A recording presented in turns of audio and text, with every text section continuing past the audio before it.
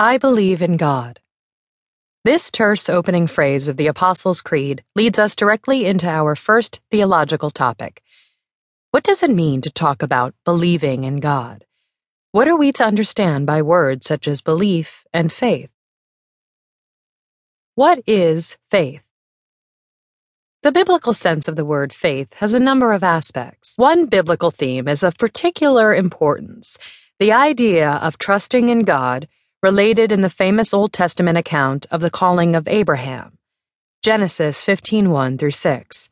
This tells of how God promised to give Abraham countless descendants as numerous as the stars of the night sky. Abraham believed God, that is, trusted the promise that was made to him. Similarly, the crowds around Jesus are often described as having faith, meaning that they believed that he had some special status, identity, or authority, and would be able to heal them from their illnesses or deal with their concerns, e.g. Luke 5:20, 17:19. Here again, the basic idea is trust, in this case mingled with discernment that there is something about Jesus which merits such an attitude of trust.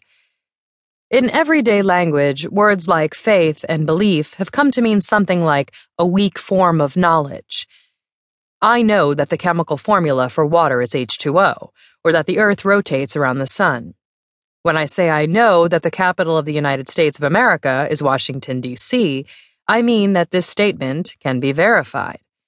But when I say I believe in God, this is widely understood to mean something like, I think that there is a God, but I cannot demonstrate this with any degree of certainty. This everyday use of the terms faith and belief is misleading, however, as it does not do justice to the complexity of the theological notion of faith. In the 18th and 19th centuries, Western philosophy widely believed that anything worth believing could be proved, whether by logical reasoning or by scientific experimentation. As the great 19th century mathematician W.K. Clifford, 1845 to 1879, argued, it is wrong always, everywhere, and for anyone to believe anything upon insufficient evidence. This positivism had a deep impact on Western culture, and its influence still lingers. The idea of faith in God was ridiculed by some rationalist writers who argued that unless God's existence could be proved, it was an utterly irrelevant notion.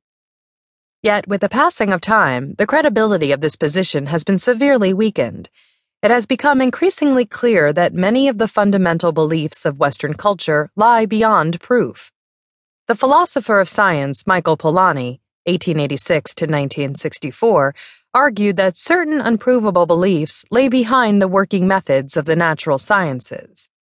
As Alfred Lord Tennyson, 1809 to 1892, pointed out in his poem The Ancient Sage, nothing that was actually worth believing could be proved in the way that people like Clifford demanded.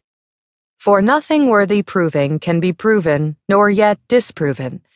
Wherefore thou be wise, cleave ever to the sunnier side of doubt. Since then, philosophers have become much more realistic about things. Some things can indeed be proved, but some, by their very nature, lie beyond proof. God is one of these. Can God's existence be proved? The basic Christian attitude to proofs for the existence of God can be set out as follows. 1. The existence of God is something that reason cannot prove conclusively. Yet the fact that the existence of God lies beyond reason does not for one moment mean that the existence of God is contrary to reason. 2. Certain excellent reasons may be put forward for suggesting that God exists.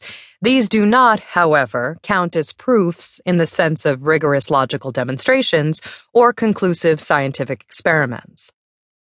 3. Faith is about trust in God rather than just agreeing that God exists. In what follows, we shall explore this aspect of Christian theology in a little more detail, focusing on Thomas Aquinas, probably the most famous and influential theologian of the Middle Ages. Born in Italy, he achieved his fame through his teaching and writing at the University of Paris and other northern universities. His fame rests chiefly on his Summa Theologiae, composed towards the end of his life and not totally finished at the time of his death.